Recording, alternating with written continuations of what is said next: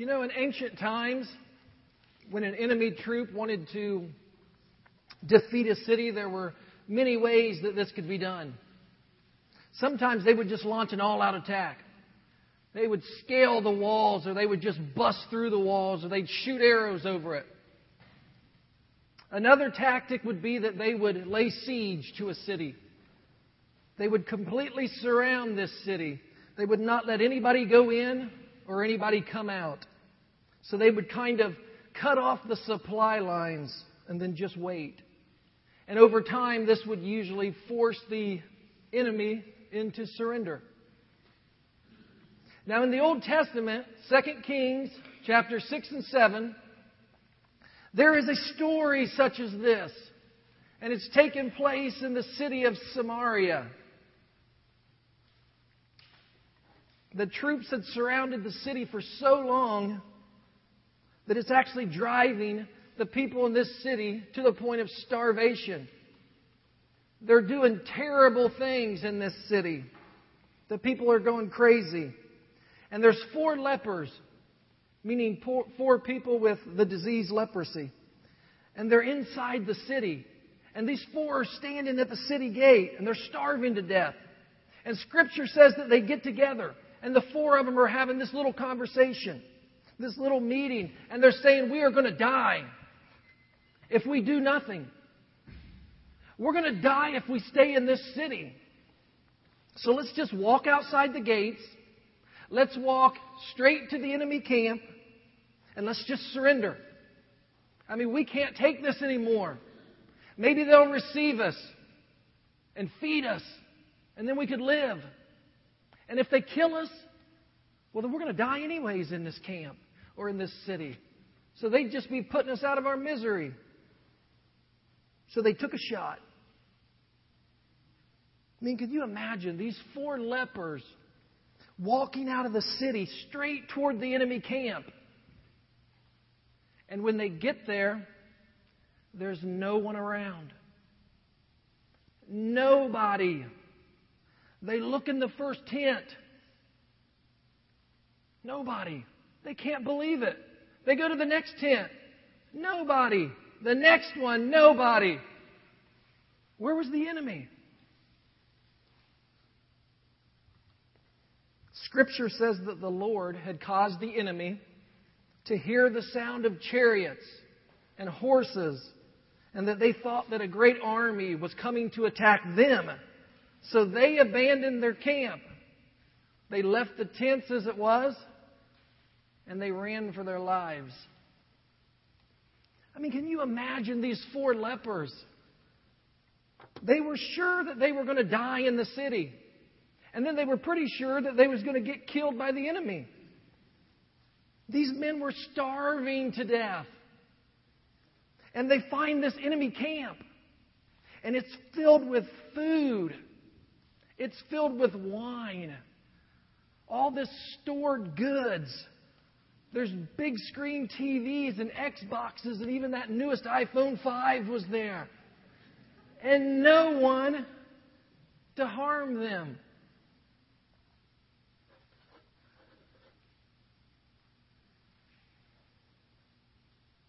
Hold on for just a second here. I'm breaking through with new technology this week, and I thought, what could go wrong if I have an iPad for the first time ever being used here?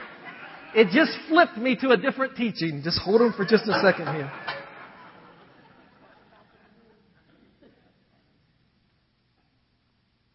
I was so scared something like that was going to happen.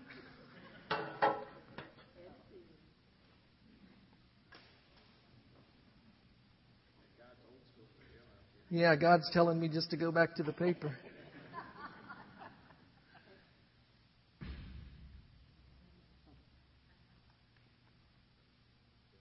Okay, so these four lepers are finding all these things. And they did what you and I would do if we was in the exact same situation. They gorged themselves. They were starving. So they ate, and they ate, and they ate, and they drank, and drank. And they tried on all this clothes that was in there. These guys were having a great time. But then they get greedy. And they decide that they may need to stockpile all this stuff. So they're grabbing everything and they're hiding it in the rocks and stuff. But while they're doing this, they get convicted. And they stop and they look at each other and they say, wait a minute. There is so much stuff here, but yet all these people are starving in the city. In 2 Kings chapter 7, verse 9, here are the exact words Scripture says they said. We are not doing right. This is a day of good news, and we are keeping it to ourselves. You see, this Scripture right there is what we're going to be learning about today. Because you see, God did an amazing thing in this story. And the 4 lepers are currently the only ones that know about it. I mean, no one else realizes what an amazing thing that God has done. Just these 4.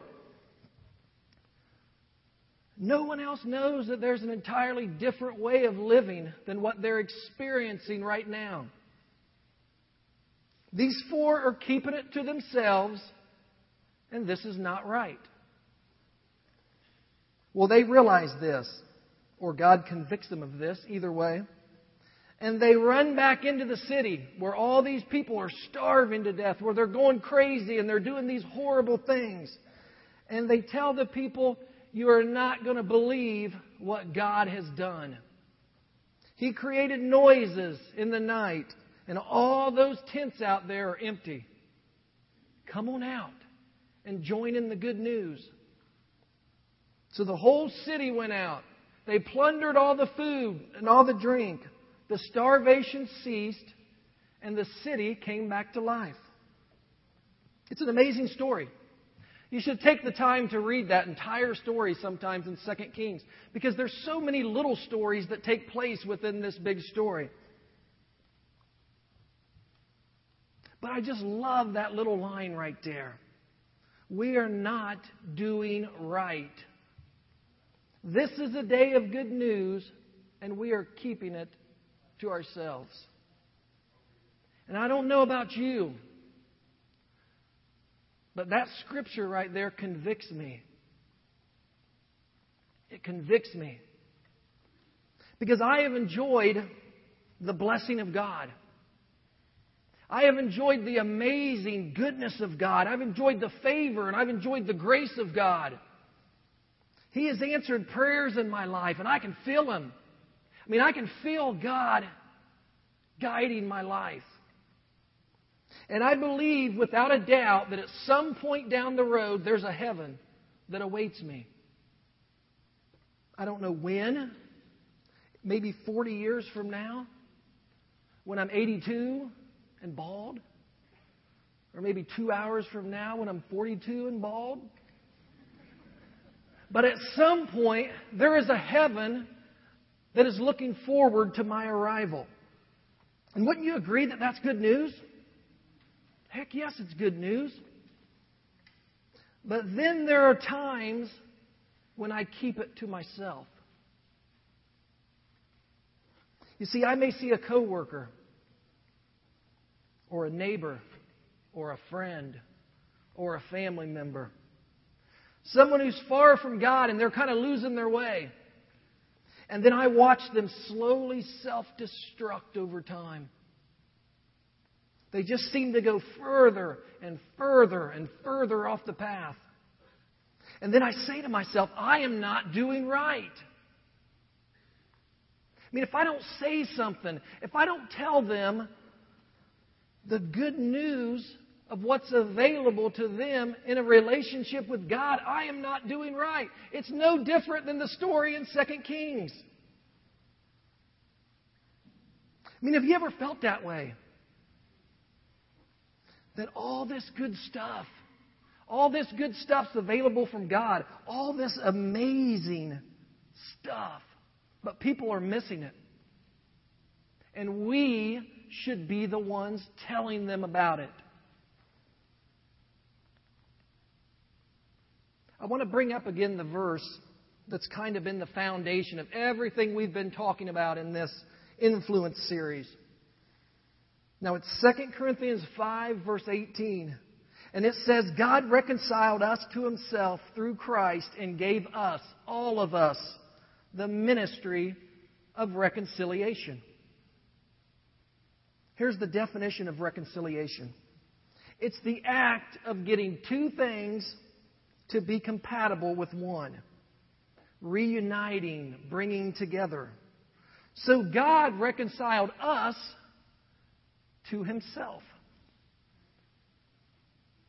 There's the two things right there. Reuniting, bringing together. And He did this through His Son, Jesus Christ.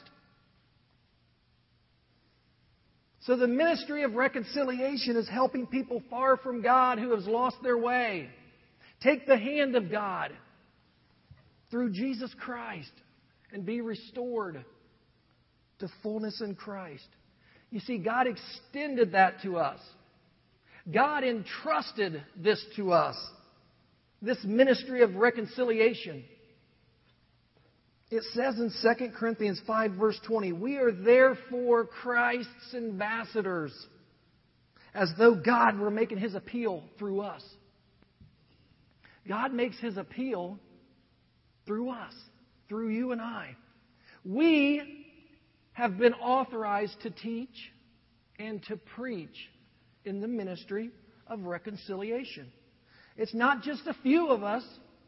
It's not just pastors. It's not just those who always seem to pray pretty well. It's been given to all of us. And you know, we've been talking these last few weeks about living in 3D. And we've been saying that when you're aware that God has given you the ministry of reconciliation, that you start to see people who are far from God and you really see them. I mean, you really see them. You see them for people that matter to God, people who are just a prayer away from being reconciled to God. You see people who are far from God and their flaws and all their misbehaviors. They shouldn't bother you. And it doesn't bother you because you can look past all that external stuff. I mean, you can imagine how they would be if God was in their life. You don't see them as they are. You see them as they are capable of being with Christ. You see them the way God sees them. And because you see them differently, you walk towards friendships with people who are far from God. That was the first D in 3D living. It's you develop friendships. We said you don't shy away. You don't avoid. With people that are far from God, you want to draw closer to them because you can see what they could become if Jesus Christ was in their life. You know, when I first started coming here to the Jar, I had no idea how I was going to be viewed. I was a musician. I played in all the bars and all the clubs every weekend. I drank. I smoked. I even chewed along with smoking. And I cussed. So I didn't think that I would fit in very well into a church, and I wasn't for sure that I was going to be able to be accepted. Then the craziest thing happened one Saturday night. After just a few months of coming here to the Jar, my band, Martial Law, was playing at a dive in Hartford City. It was called Debbie's Double Shot. And I'm in the middle of a Van Halen song, and I'm jamming. Kind of like dude was doing today on that guitar. So we're in the middle of the song, and I look up, and I'm playing away, and I look up, and I see Pastor Chris Bunch and our former worship leader here at the Jar, Isaac Pellerin, walking through the front door. You see, Chris knew that in order to be effective in the ministry of reconciliation, to achieve that first D, which is develop friendships, You have to be willing to step out of your comfort zone. You have to be willing to step out of your comfort zone.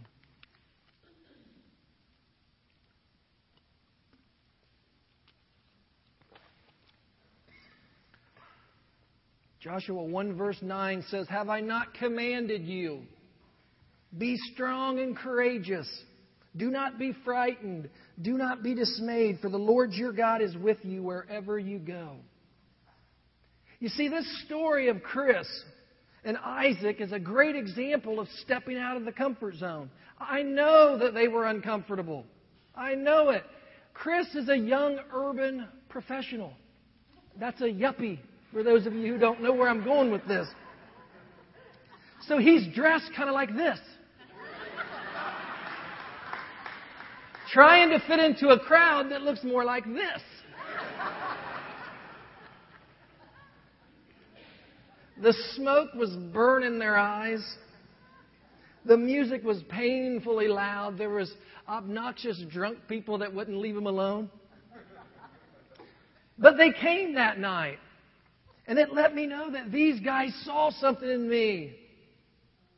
I mean, they were able to look at me and see what I could be with Christ in my life. They saw me doing things for God way before I ever really started doing things for God. You see, they were looking beyond my many flaws. And that is the ministry of reconciliation. And I'll never forget Isaac, for those of you who remember him. He grew up in a very, very sheltered family. And he ordered Jell-O shots, not realizing that they were packed with a little happy juice. He was like, "Man, I just love Jell-O." But you know, sometimes we are called to step outside the box. We have to meet people where they are.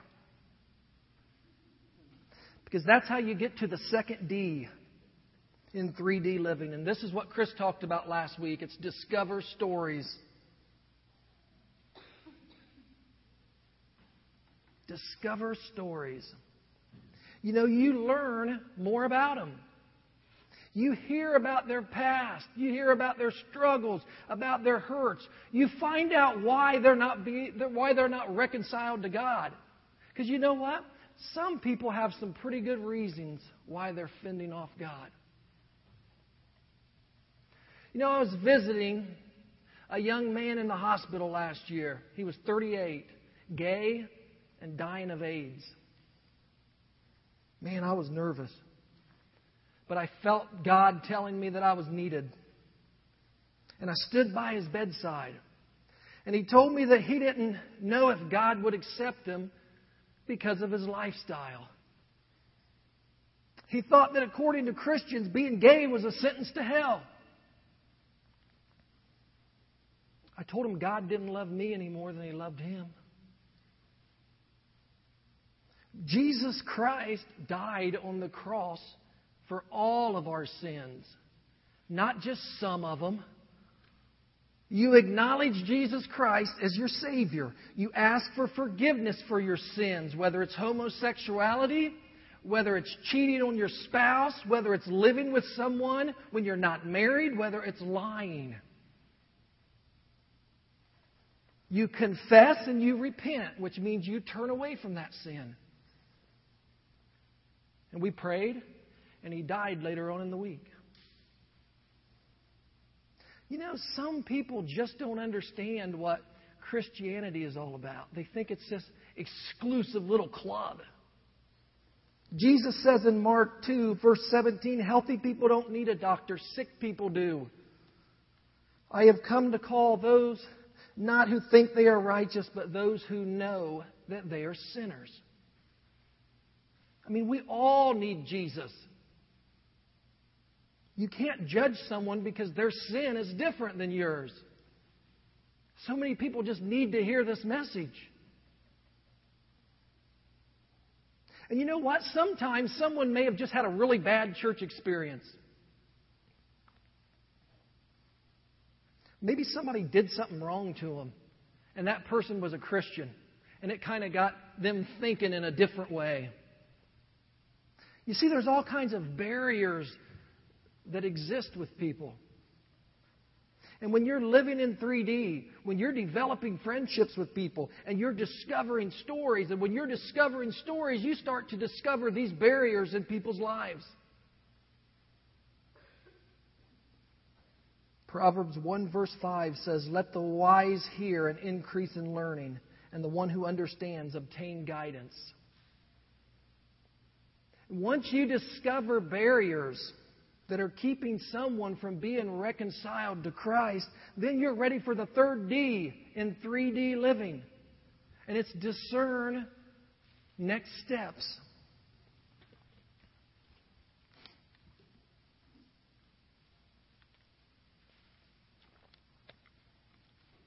Discern next steps. You discern what steps need to be taken to help reduce or to help remove that barrier. I mean, you identify the obstacle, and then maybe you can help people remove it and start taking steps toward being reconciled to God. You know, something you might not have thought about very much is that there are actually steps in helping people be reconciled to God that don't always involve sharing the plan of salvation with them. At least not at first. I have conversations with people all the time that are just not open yet to hearing the good news of Christ. I mean, I know that they're not willing to sit down and listen to that bridge illustration yet that Chris talked about last week. I know that they're not there yet. But as I discern next steps, I realize that maybe I need to try and get them to clear their mind a little bit. And that sometimes may mean sobriety. Or whatever addiction or hurt is maybe causing them to think like they are. So my next step there would be inviting them to Celebrate Recovery. Because at Celebrate Recovery, they can start working on that barrier. Start reducing that barrier. Then get them to take steps to reconcile to God. You know, if someone has just lost a loved one, and this person is filled with so much grief that for me to pull out a napkin and to draw some plan of salvation on it would be a little bit premature for that person. So I point that person to Grief Share. Because that's what they really need the most. They need to grieve. They need to recover, and maybe through that grieving process, they can be reconciled to God. There's some people who have intellectual barriers in front of them. There's people in here that's been like that. You got to give them books to read because they need data to absorb. This ends up being the next step for them. There's other people that's been hurt by Christ followers. I mentioned that earlier. What I do in those situations is I try to draw them as close as I can into quality Christian community, especially the small groups that we have here. So that every time that they're fellowshipping, every single time that they're being loved on, they start to heal up a little bit. And then through this healing, they can be reconciled to God. You see, everyone is different. Everyone's barriers are different, which means that everyone's next steps would also be different. Speaking of the small groups, this card was given to everybody in their bulletins when they walked in. If you'll pull that out.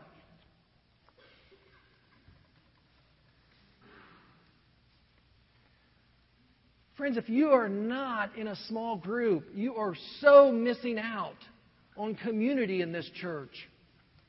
You're missing out on fellowship.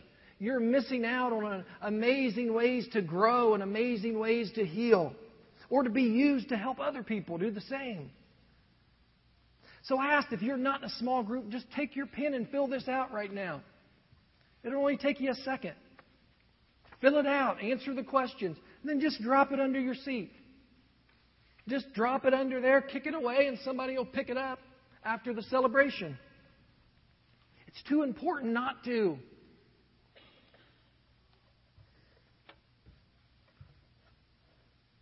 Now, a few things to remember in this whole 3D living. And we've been hitting the same points, these 2 points, for the last few teachings because these are so important. But you need to pray for open doors. You need to be praying for open doors. That's so important.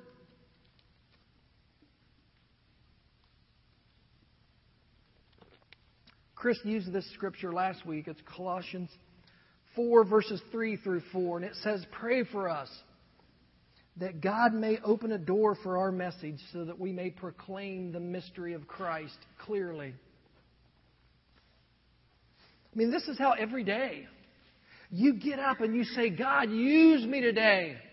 I want you to use me. I'm available to be used. Open a door so that I can have a conversation with someone that could lead to reconciliation.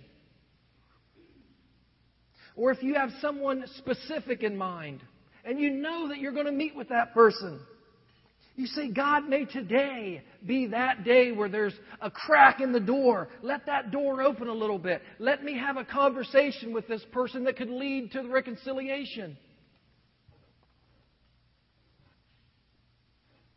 You've been told if you've been praying for open doors and you get one, you need to test the door. You have to test that door.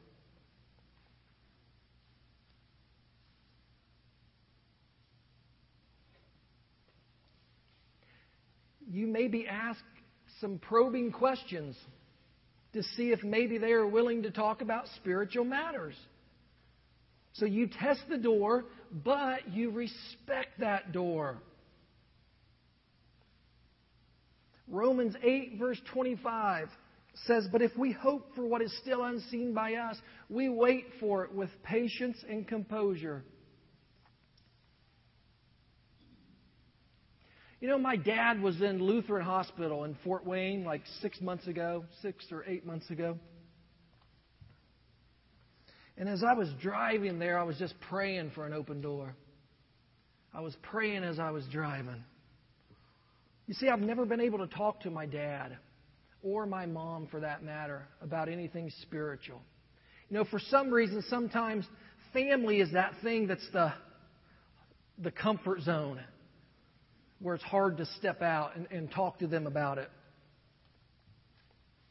I've invited my parents many times here to the jar, especially times where I would be teaching, and they just have never been open to coming in and walking in the church.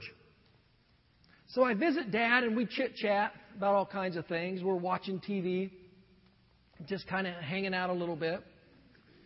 And all of a sudden he mentions that a pastor came into his room earlier and asked him if he needed prayer for anything. He had refused any prayer, but that kind of opened up a little door that I decided I was going to take. And I just said to him, I said, Dad, I don't even know if you believe in God. I don't even know what your beliefs are. What are they? We had a very, very short discussion. And he admitted that he believed in God. And that was it. Then he kind of slammed the door. Changed the subject. So I kind of tested that door a little bit. And it was closed. And I realized that it wasn't going to happen that day. I knew that. So we talked about the government. We talked about the economy. We talked about the grandkids. We just kind of watched TV together. Seems like our relationship was kind of deep in that day, but there was no spiritual progress that was made. Another time I was talking with a gentleman that I was working with. Started talking about church. Started talking about what God was doing in my life. And I could see this door just opening and opening. It was one of them conversations that you always hope for and you always pray for. I walked him through the Lord's Prayer right in the parking lot. I mean, it was the darndest thing. Now, you may find this strange, but driving away from both of those meetings, the one with my dad where the door was closed and the one with this gentleman named Brian where it was open, I felt equally good before God. For both conversations, I felt equally good before God. You see, too many times we get stuck in this whole frame of mind that thinks if we're trying to help someone be reconciled to God and it doesn't happen, then we failed. And if you're trying to reconcile someone to God and they actually went the whole route and they received Christ, man, you just hit a grand slam. But there's never no middle ground in anything. So every time that you may have had a less than full reconciliation experience with someone, you felt kind of deeply like, oh man, I failed. And you fell a couple dozen times, you kind of start losing your motivation to even try again. I mean, what is it that stops us at a certain point of trying to have conversations with people to help find God? I mean, you can just have so many conversations that don't result in a reconciliation, and you just might think, I'm just not any good at this. I can't ever seem to do this. What I want to happen never ever happens.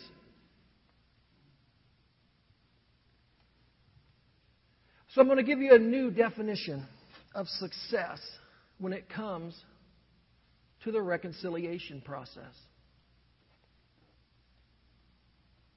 If you saw someone and you really saw them, that was a success. If you listened to the promptings of the Holy Spirit and you responded and you took the conversation as far as it needed to go that night, that was a success. You didn't push any further than what you should have, but you didn't back away either. You played the role. You did as much as you could do. That is success. And I think about it this way. Because most people really start at like a -10 in their route to becoming a Christian. And when you get down to -1, you kind of cross the line and you receive Christ. But you see, those who start at -10 have to be moved to -8. And then they have to be moved to -6 and to -4 and to -2 before they can cross that line. And I firmly believe that almost every time you have a loving conversation with someone that's far from God, every time you show up with joy and you see people and you extend a hand and you say a word for God in your way with your personality, just the way you are, even if it doesn't end in a full reconciliation, sometimes it just takes someone from a -10 to a -8. And that's all that God wanted you to do. That's all He wanted done that day.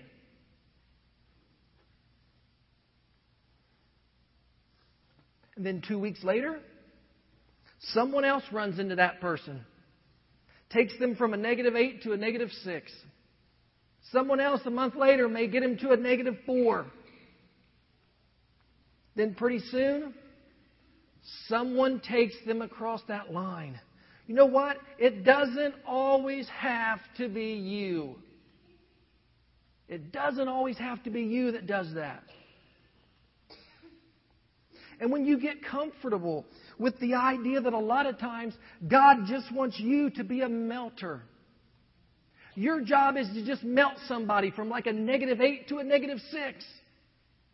And then you trust that someone else is going to be the closer. Here's Aroldis Chapman. This guy is a closer for the Cincinnati Reds. He throws 103-mile-per-hour fastballs. He's amazing. He's got the fastest pitch ever recorded in the major leagues. He comes in the last inning. He gets all the glory. But for him to be in that position, there had to be some pretty good pitching going on in the other 8 innings. And that's how this works. The same way. You know, I had a neighbor. His name was Daryl. He was my neighbor way before I ever started coming to church. We used to hang out all the time, do yard work together, just chit-chat constantly. And as my life started to change, I would share with him things that I felt that God was doing, things that I was believing now. I was never too strong. I just tiptoed into the conversations. But I always took whatever openings that I was given. And I prayed that one day that I could be the one to lead my friend to Christ. This went on for quite a number of years. And then my friend got sick. He got sick and his health deteriorated very, very quick. And I got a call one night that said I needed to come visit with him because he was getting ready to pass.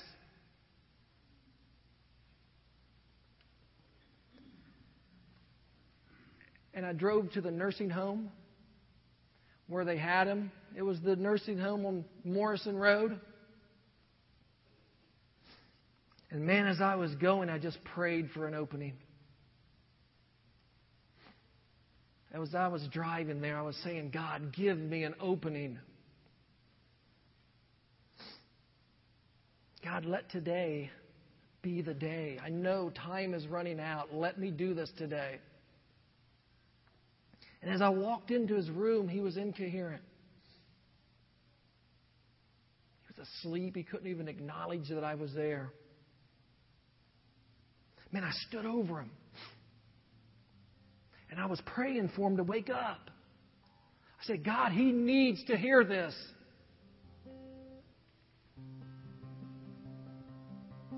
God, let me tell him the good news of Jesus Christ. I had to pray with him. I had to make sure that salvation was his. But he wouldn't come to. I stood there and I stood there. And I left and I thought, I'm going to come back tomorrow. However long this takes, I'm going to come back. And I got a call the next morning at 7 a.m. that he had died. I just held onto the phone and I felt horrible. And I felt like such a failure. I felt like a coward. I felt like I let the entire kingdom of heaven down.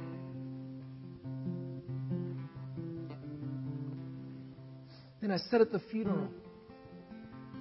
Later on in the week, and a young lady stood up. She was a nurse that worked at the nursing home, and she told me a story of how she led him to Christ just days before he passed. Isn't that amazing? Praise God. I mean, it's unbelievable. All the work I did, that was as far as God wanted me to do. And then this nurse shows up after all I'd invested in it. This nurse shows up. She didn't know what all I put into this. She just loved on my friend, and she discerned that she was at a point to be able to finish showing him the way.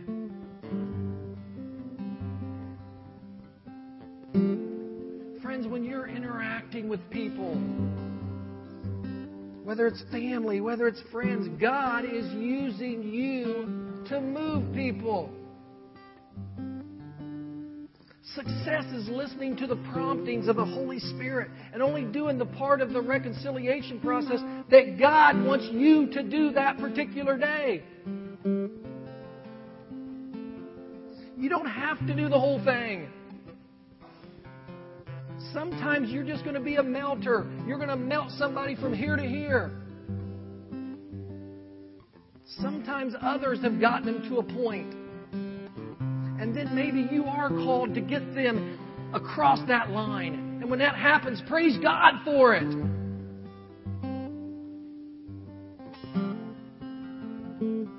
Friends, you don't have to do the work of reconciliation all by yourself.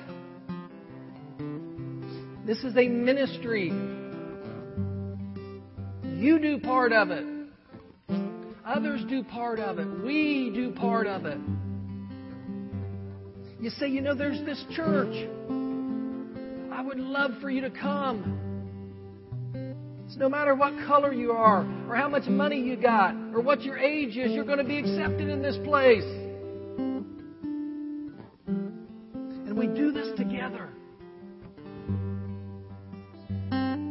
Man, one of the reasons I get so excited and I get so fired up about the future of this church is because I hear so many people in here talking about their faith.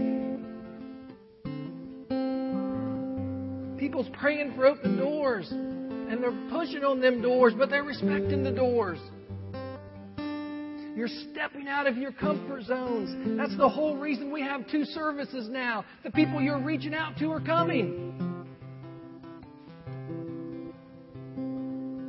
We are watching God move. He's moving through your efforts. He's moving mountains. He's smashing obstacles and breaking down barriers.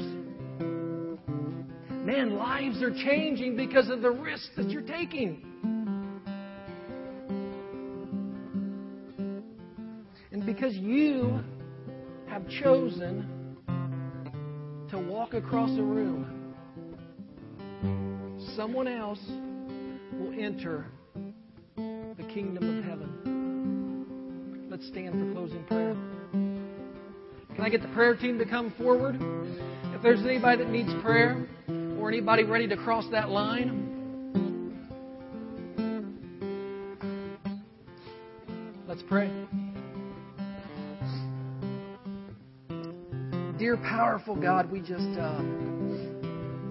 thank you for calling us into this ministry of reconciliation. God, give us the courage to be able to step up, whether we're in the hallways of our high schools or we're walking the campus of Ball State.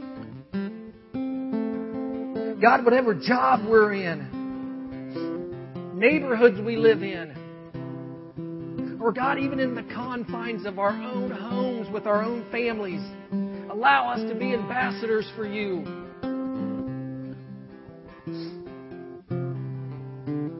Let our eyes see people the way you see them. And let our hearts love people the way you love them.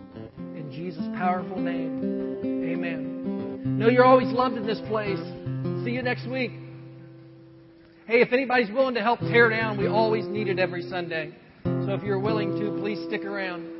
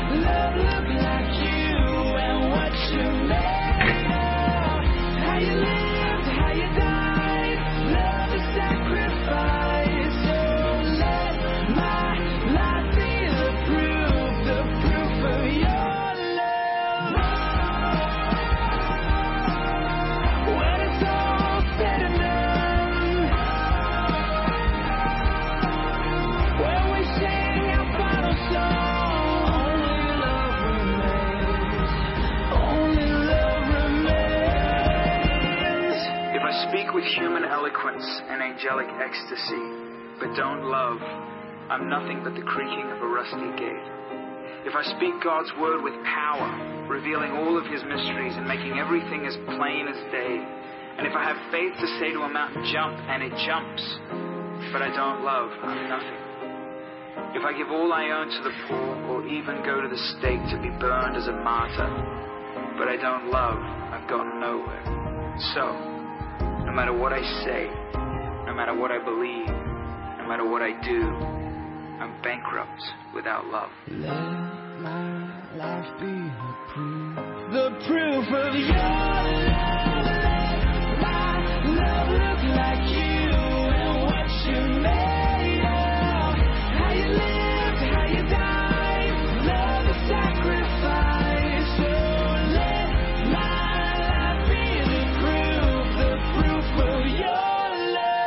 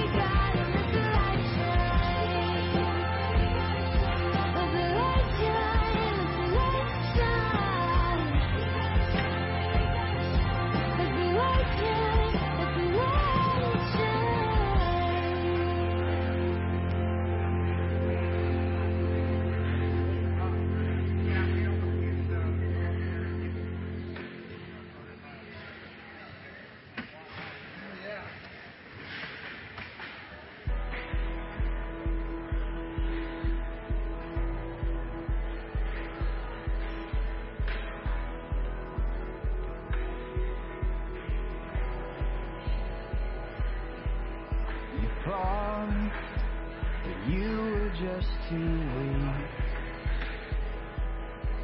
So you lost all the things you tried to keep. Now you're on your knees.